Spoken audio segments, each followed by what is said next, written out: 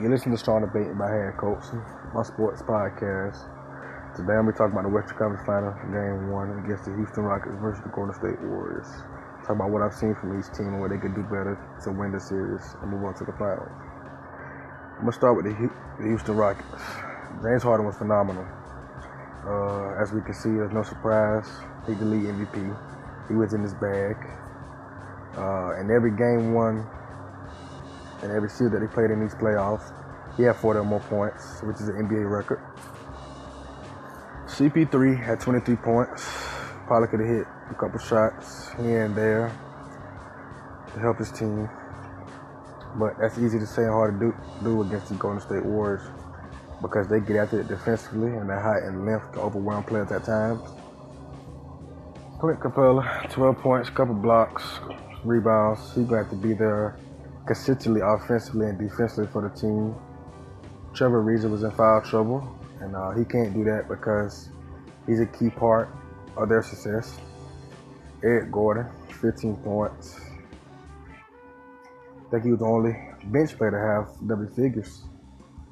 Ultimately for the Rockets, though, that hurt them in that it was too much James Harden, too much iso ball, and that won't cut it against the Golden State Warriors. If they want to win a game, not let alone a series, they have to get the ball moving and find quality shots, good shots. Not iso ball and contested shots, because Golden State would feed off of that. They also had 16 turnovers. As we know that the Golden State Warriors turn defense into offense quick, and they're in transition. They're a beautiful team to watch. The opponents got to see that. The team got to watch film.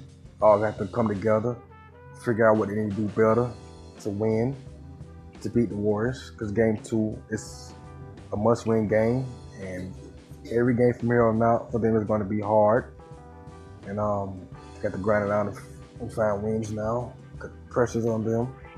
But I feel like they was in the game last night for the most part. They kept it close.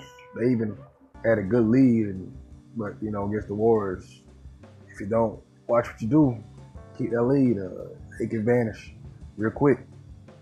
But they just keep it up, play more consistent defense, less iso ball, and they'll be all right, I think. For the Warriors, KD, 37 points.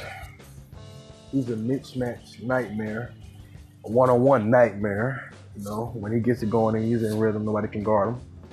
As you can see last night, he scored 6 consecutive points on 3 different Rockets. When he's in the rhythm, he don't think anybody can guard him. He doesn't discriminate, and he's not scared at the moment. Klay Thompson, 28 points, 6 threes. We know what he can bring to the table, the best two-way guard in the league. Warriors going to need him to keep playing good, high-volume ball, keep their success. Curry wasn't that, engaged offensively, scoring-wise. He had 18 points. We also had 8 assists and 6 rebounds. He kept finding ways to help his team win. Draymond Green had to calm down his antics a little bit. He's a little too much fired up. I can understand that, Game 1, the atmosphere get to you a little bit. Steve Kerr went with the Hamptons 5 or the Death lineup, Game 1, which is smart. I think he should keep going to that lineup. He's 14-1 in Game 1 in his playoff career coaching, NBA record. The Warriors got to keep playing Warriors ball, and that's really what they got to do to win the series. For Game 2, I think it's going to be about the same thing as it started off. Hopefully the Rockets still stay engaged. Don't get too high on this Game 1 loss.